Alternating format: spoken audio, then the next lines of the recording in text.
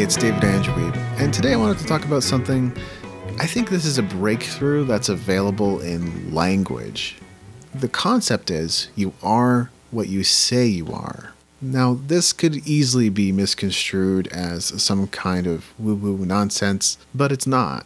It really is the power of words, and there is something to the power of words. With remarkable frequency, we tend to talk about things through the lens of the past. So we start sentences with things like, based on my experience, what happened last time was, it's never gone that way before, I'm always this way, they're always that way.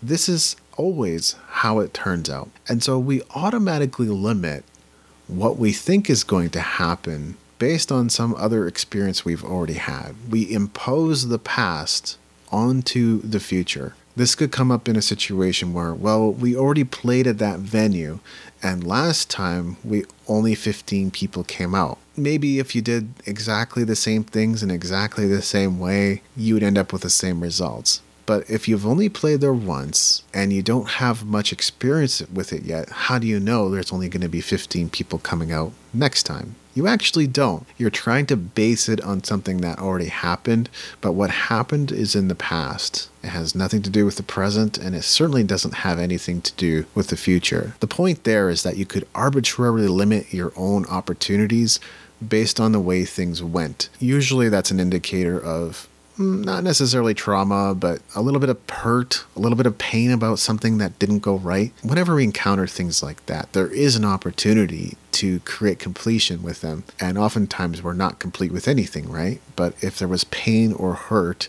we can acknowledge that pain or hurt. We can have conversations with the people who we feel may have offended us. Of course, we still want to take ownership of it. We don't want to show up in front of them and be like, hey, you really made me mad. No. That doesn't work. It's more like, when you said this, it made me feel this way. And that's taking ownership of your own feelings. But there is opportunity to complete pains and hurts and to move on and to create something new out of that. So that's how we can easily limit ourselves and our opportunities, is by basing everything on things that have already happened. But another thing that we commonly see, and I don't know where I stole this from, but I do remember seeing it out there.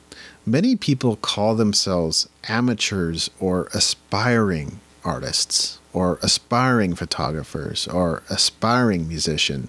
Stop calling yourself that. Begin calling yourself a professional today. You want to live into a possibility, not be talking about what you are today. So today you could say, I'm a professional musician and I get paid for my work. You are what you say you are. Perception is pretty much everything. Doesn't mean that we should lie, doesn't mean that we should take advantage of people, but some creative liberties should be taken in sharing your stories because they're going to be far more interesting that way. So let go of the idea that you're aspiring or you're an amateur. Today, beginning today, you are a professional, and certainly do not put amateur or aspiring in your profile or your social media profile any longer. Create a future that you would want to live into that would be inspiring to you.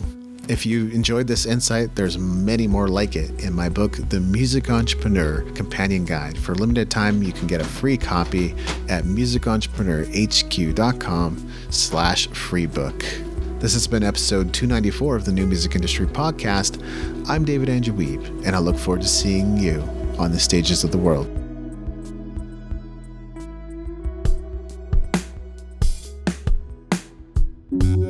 Thank you for listening. Music in this episode was brought to you by Brian Young. Wherever you're listening to this right now, please consider leaving a 5-star review and comment to help us get the word out about the podcast.